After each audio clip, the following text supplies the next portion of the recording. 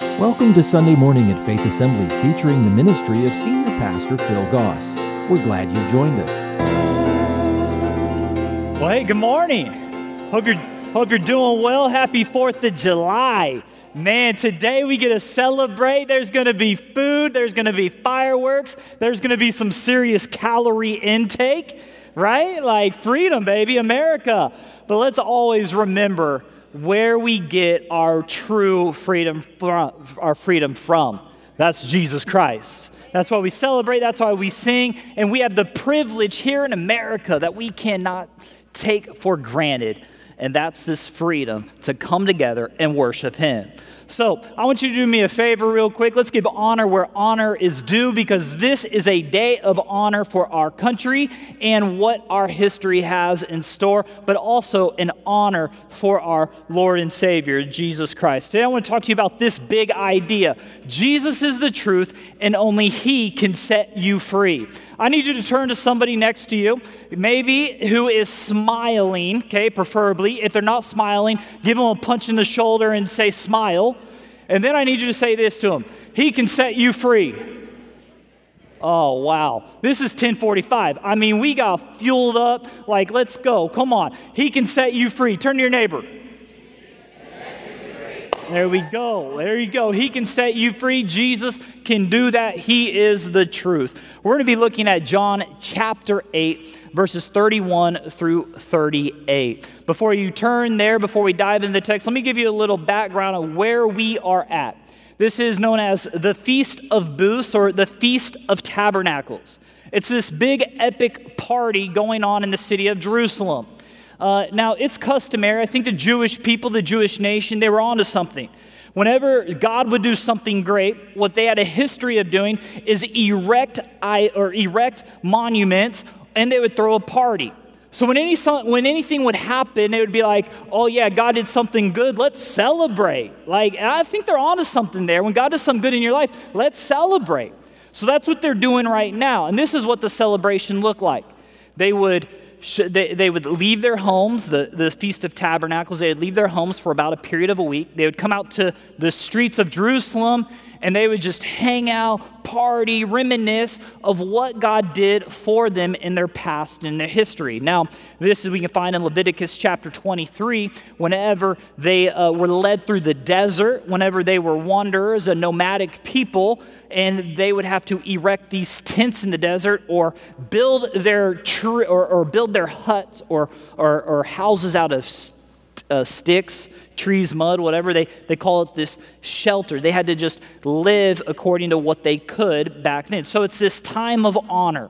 Now Jesus sends the disciples forward, and he says, hey, like the disciples are pushing Jesus. They're like, hey, Jesus, let's go to the feast. Let's show everybody how great you are. His popularity is rising across the land. And people knew, and Jesus knew, if he goes to Jerusalem, then his life could be in jeopardy. And we see this time and time again leading up to chapter 8, that Jesus, they wanted to kill him. They wanted to take him away. So then Jesus sends his disciples. He comes in the middle of the week of the Feast of Tabernacles, or the Feast of Booths, and he starts to teach. Now, when Jesus would teach, people were polarized. They're like, wow. Like when he would communicate, he would stun people because his words were so prolific. Now it even gets to a point where these religious leaders, they start to gather around, and they're like, they send the Roman soldiers, go handle Jesus. He's causing too much friction in our city. And they show up in John chapter 7, and they go to arrest him, and they can't. They're like, what do we arrest this guy for? All he is a great communicator. What do we do? He's a great, phenomenal teacher. So this time, critics are coming to listen to Jesus. The crowd is coming to listen to Jesus. Believers are coming to listen to Jesus. And then the feast concludes. Jesus resides, and he goes over to Mount Olives, east of the city of Jerusalem, and everybody goes back home. And the next day or so, Jesus shows up back to the temple, the epicenter of the city, and he begins to teach again. And now he is teaching to a more captivated audience of believers. So that's where we find our story, and Jesus is communicating some pretty real, honest truths to them. This is what I need your help with. If you'll stand with me for the reading of God's Word, we're going to be looking at John 8, chapter chapter 8, verse 31. You don't have to read along, you just follow along with me. So Jesus said to the Jews who had believed him, "If you abide in my word, you are truly my disciples, and you will know the truth, and the truth will set you free." They answered him, "We are offspring of Abraham and have never been enslaved to anyone," and we'll address that later. "How is it that you say you will become free?" Jesus answered them, "Truly, truly, I say to you, everyone who practices sin is a slave to sin. The slave does not remain in the house forever. The Son remains forever. So if the Son sets you free, you will be free indeed. I know that you are the offspring of Abraham, yet you seek to kill me because my word finds no place in you. I speak what I have seen with my Father, and you do what you have heard from your father." Let's pray over this morning's scripture. Lord, we give you this time right now, and we're just thankful for our freedom. May you continue to work in our hearts and our minds and give us the might to listen and apply today's teaching. In your great and holy name, we all say, amen. You may go ahead and have a seat. Instagram Reels. Anybody familiar with Instagram Reels? Come on, they're awesome if you know what I'm talking about. Let me define them for you, because I know some of us, we don't really know what Instagram Reels are. I'm only been on the bandwagon for about 2 months. My wife has been on it for a whole year and she was always laughing. I never knew why she was laughing. So I get on my phone, and there's this Instagram Reels, this short little story, okay, or a short little video of about 30 seconds. And there's everything from golf tips to funny looking things like a dog video, or someone, that cake thing. I don't know if you've seen it. Maybe some of my people under the age of 40, it's they light up something and then someone gets hit. And all these ridiculous videos happen on Instagram Reels, okay? So I will spend some significant time watching these Instagram Reels. It's really bad, honestly. And I'm ashamed of it. I'm telling you my mistakes. And some of you are like, "Hey, I'm with you there, Pastor Blake," because it absorbs time before you know it. And you just swipe. And you're like, "Oh, man, this is awesome." And it's ridiculous. Well, I made a serious mistake Father's Day weekend. Now, as you know, Sundays, Father's Day, it can be a little hectic for a guy in my line of work, ministry. So we celebrate Father's Day on the Saturday before Sunday. My wife, she's awesome at celebrating. She does the boys, they all come out in shirts and happy number one dad, all these cool things, and make me feel like $1 million. And I'm so grateful for that. Saturday evening comes, and I'm sitting there. Finally, we've been running around all day. I'm sitting on my man chair in my living room. And my sons walk out with these presents and these gifts. And I'm like, okay, yeah, cool, got presents, got gifts, but it's Father's Day weekend. I get to do what I want. Just give me some time. Just relax. I'm watching Instagram Reels right here.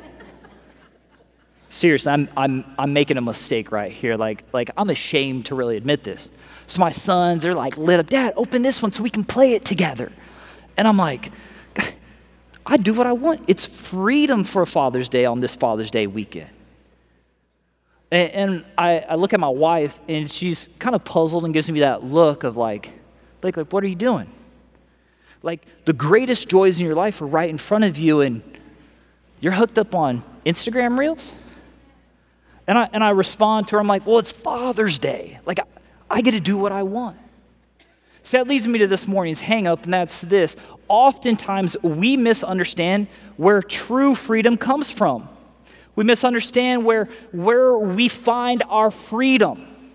So we think we find freedom when a certain agenda gets passed for whatever social cause we want. We say, okay, there's freedom if I can get this. There's freedom when I can speak my mind and do what I want. There's freedom when that Republican gets in the office, because then I got my guns on secure, I got my ammunition prices dropping.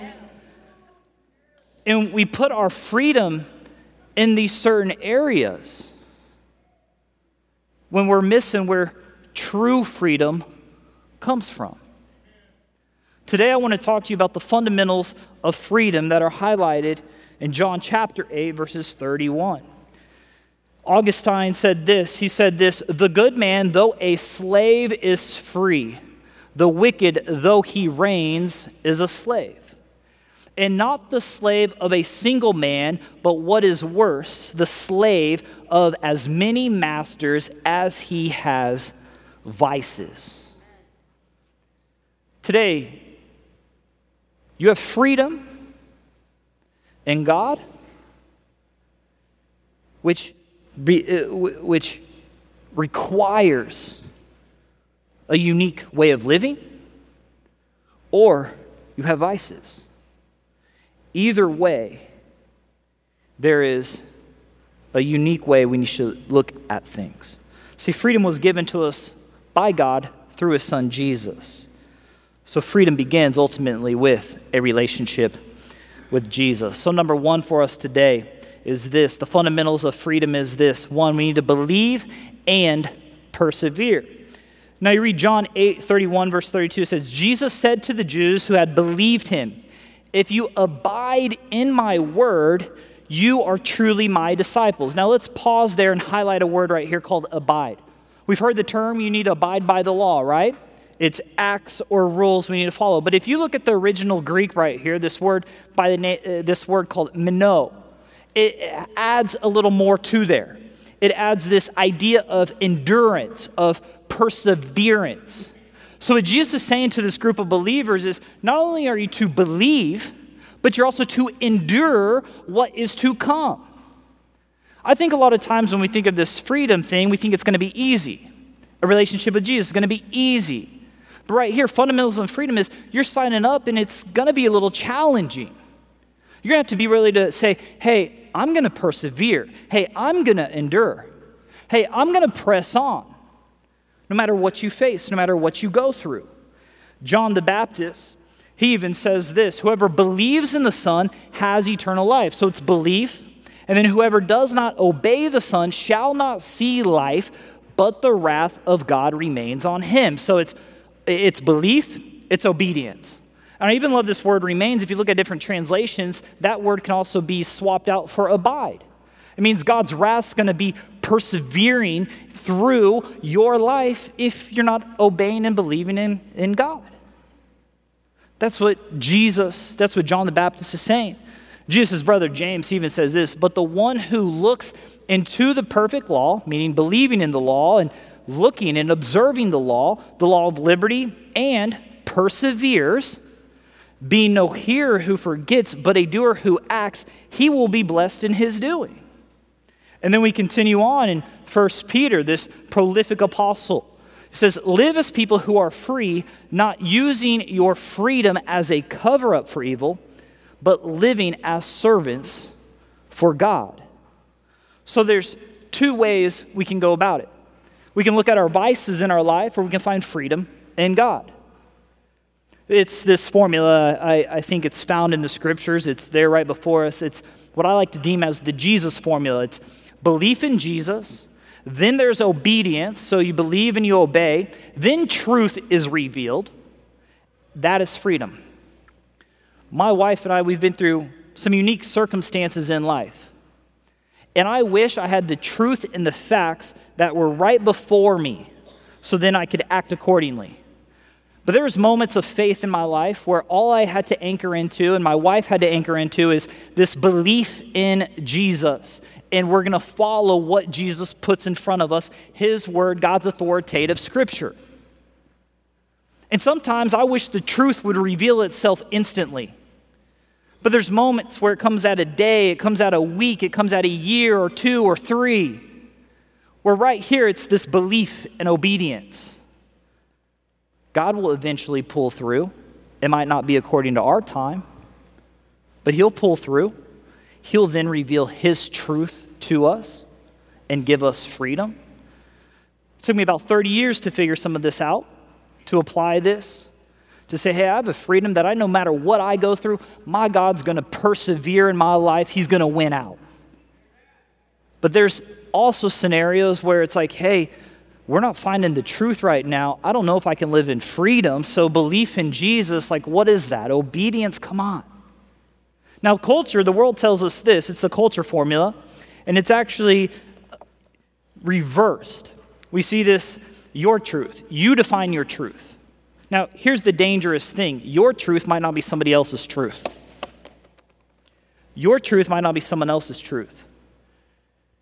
Then you follow through. So it's your truth. Now, notice, we didn't say obedience. We said your follow through. Because obedience requires authority, structure, and there's moments that you see this push in culture and in the world where you don't want to abide by authority in your life. We see this all through the news, and it's inundated with our children of like, I want to do what I want. So culture formula is like, you define your truth. You follow your truth. If it lines up with your truth, you follow it if you can. Then that will create your faith and your belief. And if that creates your faith and belief, then you'll be all right. Like you're getting it together, like whatever you want to do. And then that's ultimate freedom. Now, let me give you some practical examples of culture formula. So there's this one that's kind of going on, and you see it, and I have this saying that I've picked up from someone that if it's in the river, it's just a matter of time before it gets down the current. So there's this thing that's been pressing on the news. There's some schools around this area that have hit the news. It's this idea of critical theory. Maybe you've known it as critical race theory. There's a lot of different components of critical theory. And here's what critical theory is, and this comes from the Stanford Psychology and Philosophy Library. It's designed by some intellects during wartime Europe based on this idea of Marxism. These individuals formed a school called the Frankfurt School, where they aimed and theorized how to dismantle what was to create social change. So critical theory, it's this idea of emancipation from slavery, acts as a liberating influence. Now, because such theories aim to explain and transform all pre-existing ideas and circumstances, here we go, that enslave human beings. So therefore, many critical theories have been developed. In other words, the course of the history when it comes to this idea of critical theory or critical race theory, when we see some of these things, it's this. It tries to eliminate authority. It tries to put authority back in our own position and in our own sphere. And it basically dismantles hierarchy, authority, and what God is giving people. Now, an ideal. And it's given to, and it's formed by created beings for created ideals. Now, there's a couple issues with this. One is this. When imperfect people create things, a lot of times there's some imperfections that come along with that. Anybody got an iPhone? That thing has 100 more times computing power than the people we sent to space, than the technology we had to send people to space the first time. But don't you ever get mad when you're touching your phone and the screen's not working, you can't swipe up, and the face doesn't recognize you?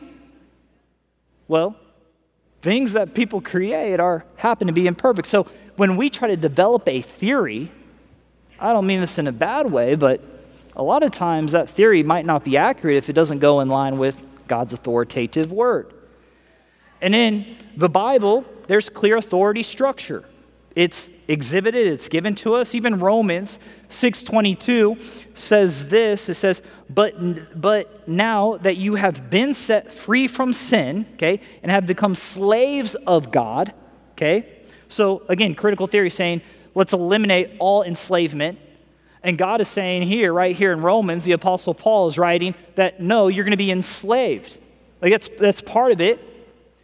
The fruit that leads you sanctification and ends in eternal life.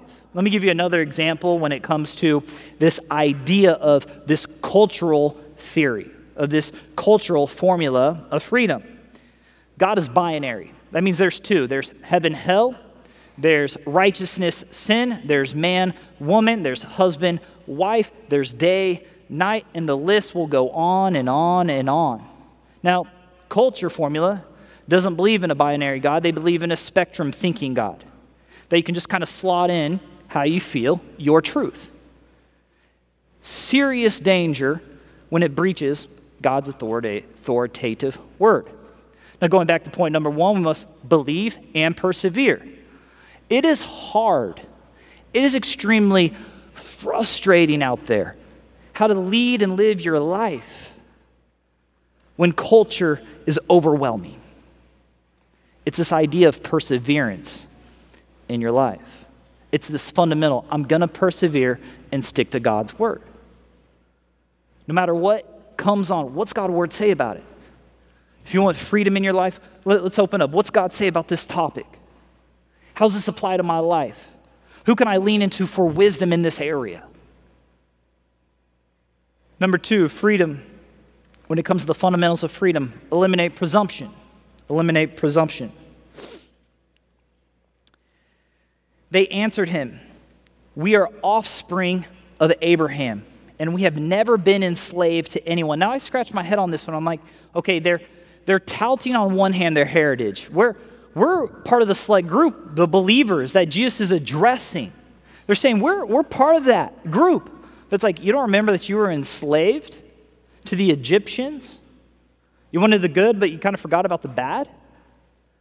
How is that you say you will become free?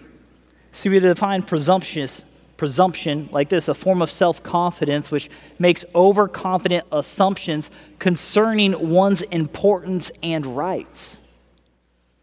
This is one of the most unique, I believe, areas that believers can wrestle with. Again, Jesus is talking to believers.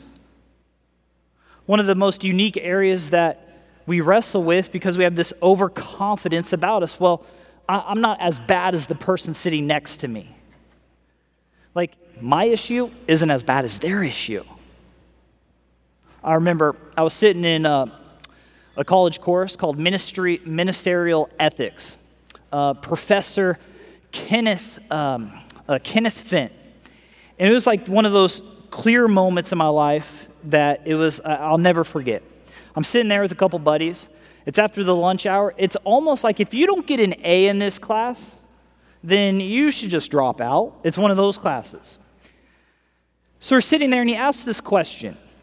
And he goes, I'm 20 years old. I have life figured out. Like, I'm dialed in. I'm like we're just, me and a couple buddies, let's get this class through. Come on, we're future pastors, world changers, kingdom conquerors. We have all this gumption with ourselves. And he asked this question and kind of caught us off guard. It's this. He goes, how many of you ever think you'll break your covenant with your spouse? Well, a lot of us weren't married at the time. We're in college, and we're like, dude, we're future pastors. I'm paying for you to ask me this question, buddy? Like, seriously. And he asked it again, and we sit there, and we're like, dude, are you asking if we're ever going to step out on our spouse? No, we're Christians, man. We're never going to do something like that. Seriously, we're going to be future pastors. Why are you asking us this question? So a group of us, we're sitting around each other. We raise our hand we're never going to do something like that, Professor Fent. No way. You're looking at strong, awesome people right here. And I don't know if I have that face that just gets picked on a lot. My hand's up. It's proud. I'm like, man, I'm going to be an awesome husband. Right, babe? She's in here. And he goes, Mr. Hansen, there's about 10 of us raising our hands, and he goes, Mr. Hansen, the moment you are overconfident in this area in your life is the moment you are most vulnerable and ripe target for the enemy. It's this idea of presumption, this overconfidence. You might have some presumption going on in your life when you're watching people walk through the door and say, maybe you judge them by their appearance without having a conversation with them. Maybe say, well, hey, I have mistakes, but it's sure not as bad as that person. Presumption, it can really dismantle a believer's life. These individuals that Jesus is speaking to, they're saying, our heritage has secured us. We're Abraham's children. They're overconfident that their legacy and that their history would save them. They're missing it. They're living this life of presumption. And it's interesting because the Apostle Paul, he writes this in 1 Corinthians 15:31. Paul says, I die daily. The antidote to presumption is humility. How are we willing to serve others? How are we willing to love God? How are we willing to love people? John 8, right before this verse, we see the story of this woman who commits adultery. And Jesus and the crowd is around, and Jesus says, cast the first stone if you haven't sinned. There's this theme that runs, don't judge people by their appearance, this presumption posture, this overconfident, I got everything together. Like a church is a hospital for broken and hurting and people that need a Savior, a freedom that their vices haven't given them. We see that this theme continues in John chapter 7. It says, do not judge by appearances. I love what John the Baptist, he says, he must increase, but I must decrease.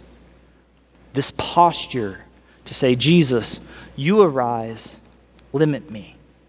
Humility is a fundamental thing for freedom. Number 3 for us when it comes to the fundamentals of freedom is this: we must replace our patterns with godly practices. John 8:34, verses 34 through 36. Jesus answered them, truly, truly, I say to you, everyone who practices sin is a slave to sin.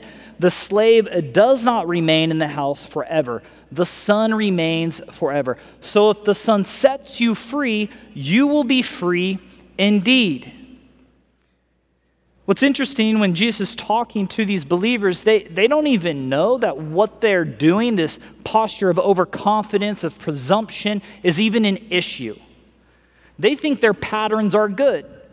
Hey, Jesus, we kept 607 laws out of the 613. We got it in the bag, man. Like, we're in a relationship. That's their posture right now. They're thinking that, hey, we're connected to Abraham. We're all right. See, sometimes when it comes to our patterns in life, it kind of blows in like a fog. We just, it kind of just appears. It slowly seeps in, and before we know it, we kind of miss it.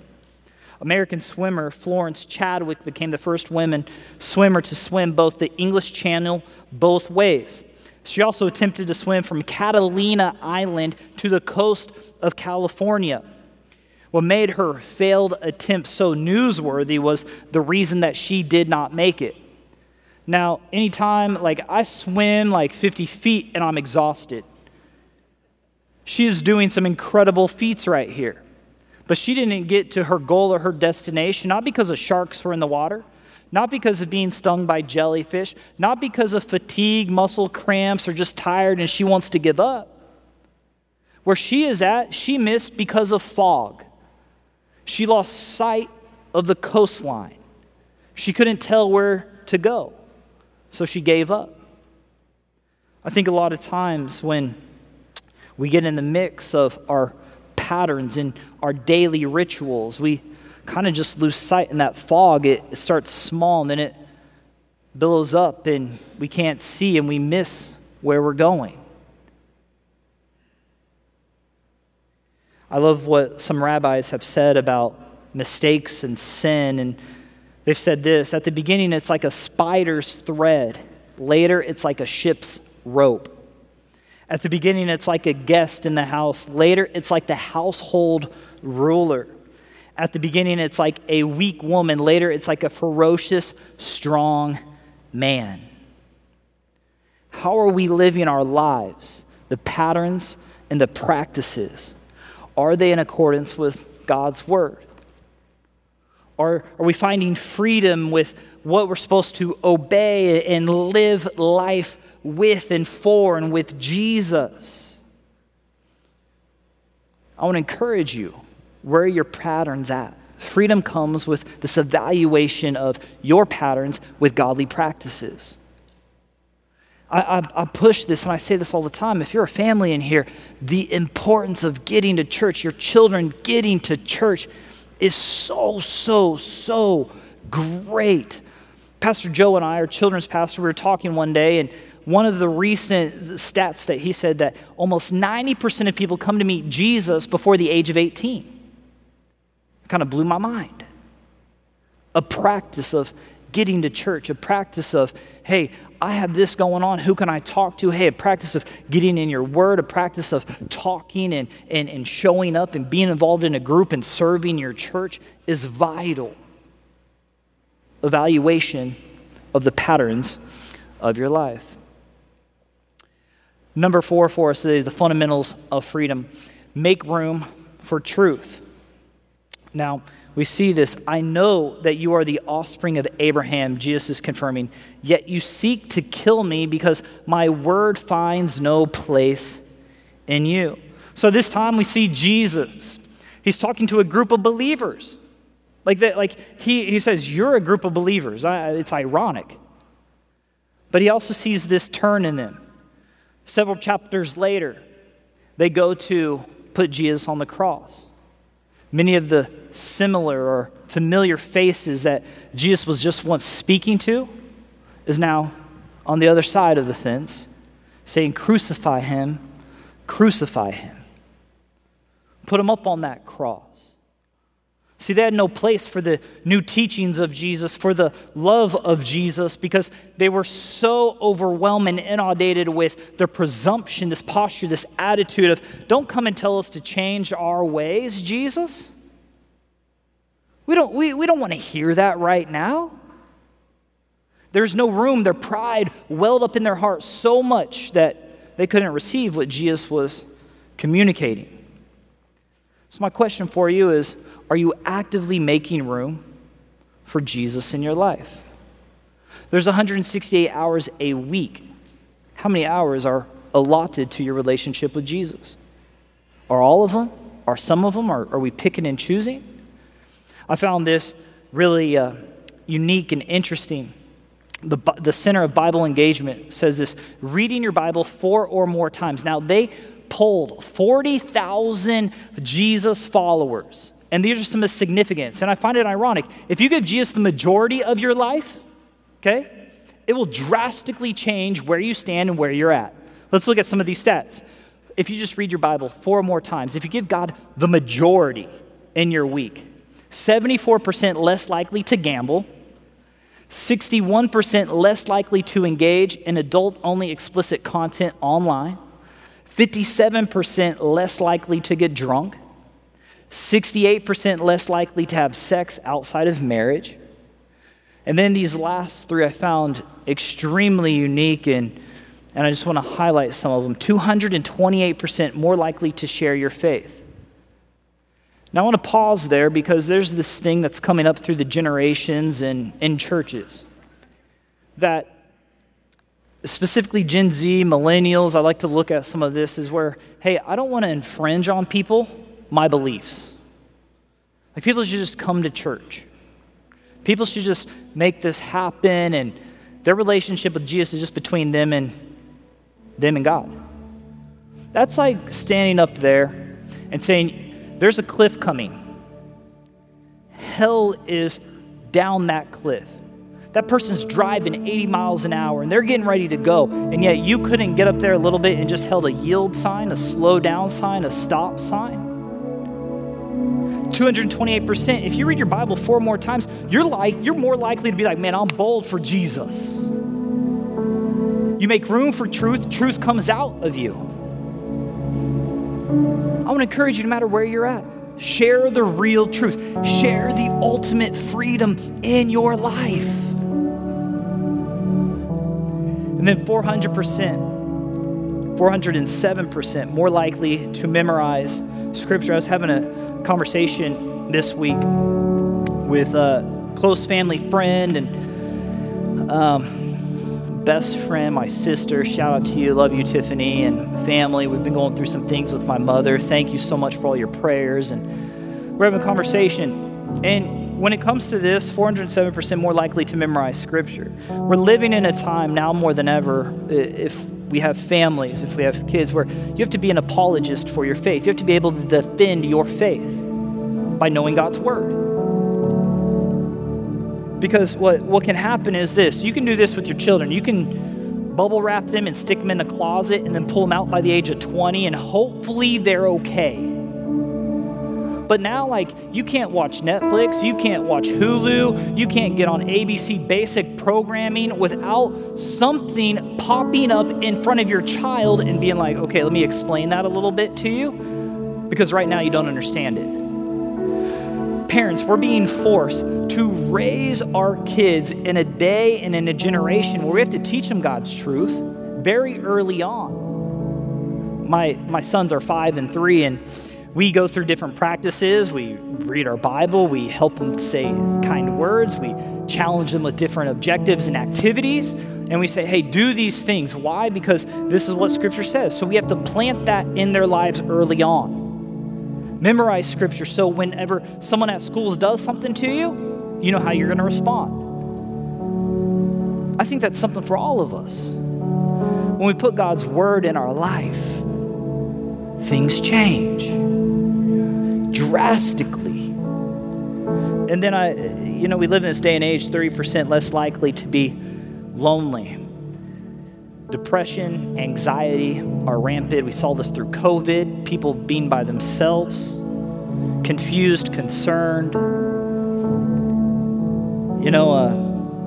As someone who struggled in some of these areas, when you have God by your side, even when you're not feeling it or you're there, it's, hey, if I'm reading my Bible, that's a solution to what can happen. When you're making room for truth, when you just give them the majority of your week, things drastically change. So if you're in here and struggling with anxiety, depression, different things, I want to encourage you, first step that you can make, give God the majority of your week. Things can drastically shift for you. See, then making room for truth also means we need to be willing to readjust our viewpoints. Jesus goes on to say this. He says, I speak of what I have seen with my Father. He's been in the presence of God. And then he goes on, and you do what you have heard from your father.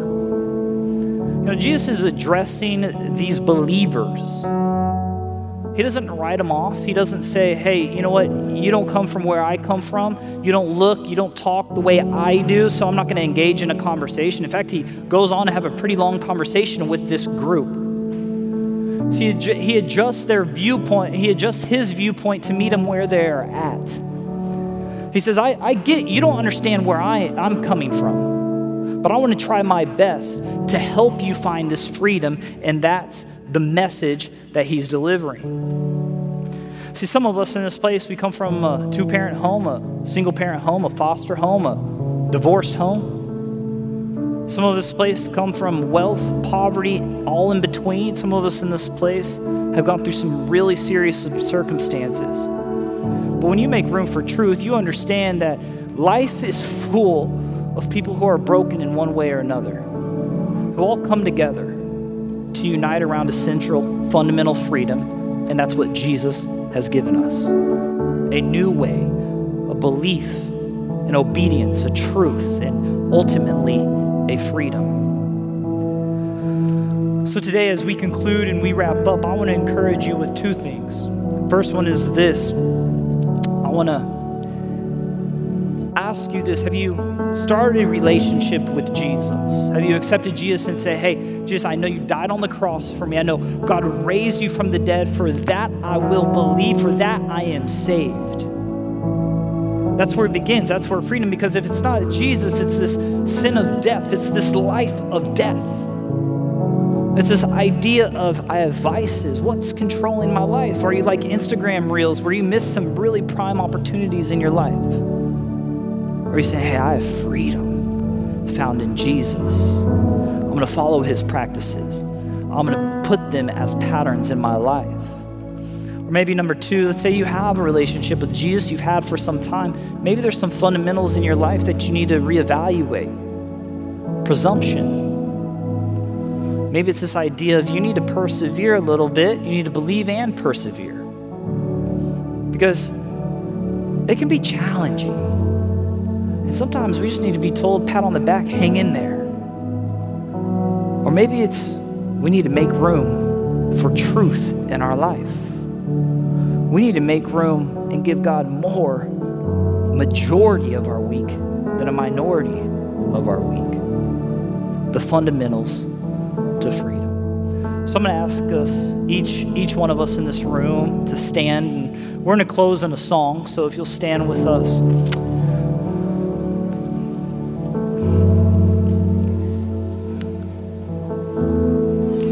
And I like to ask this question because I'm a visual person, and I want to know who I'm praying for this week. If you're struggling in one of these areas, if you need prayer, or if you want to start a relationship with Jesus, I'm just going to ask you just to, with every head bowed, eyes closed. We're going to close in prayer and a time of worship. I'm just going to ask you to raise your hand. If there's something, if you want to start a relationship with Jesus, just raise your hand right now. If you need to evaluate some fundamentals of freedom in your life right now, just raise your hand. God, right now, for every hand raised, we pray with every eye closed, head bowed. We call on your name. We know that you are the ultimate truth and the freedom. May we define your belief, or may you define your beliefs on our hearts, and that we follow you, and that we obey you, and that ultimately you reveal your truths to us moment by moment.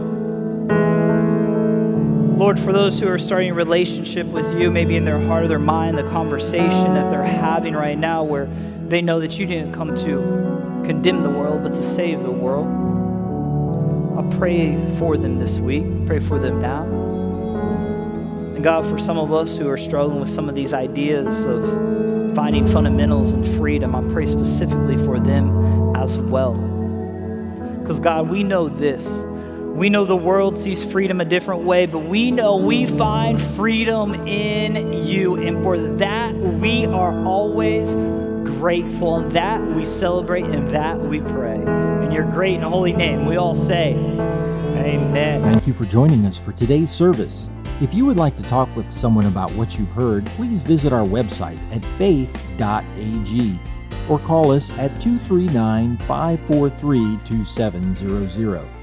If you're in the Fort Myers area and don't already have a church home, you're invited to join us for Sunday morning at 8:15 and 10:45 a.m. Faith Assembly is located at 7101 Bayshore Road. Join us again next week for Sunday Morning. Faith Assembly Sunday Morning is a production of Faith Assembly Media Tech, North Fort Myers, Florida.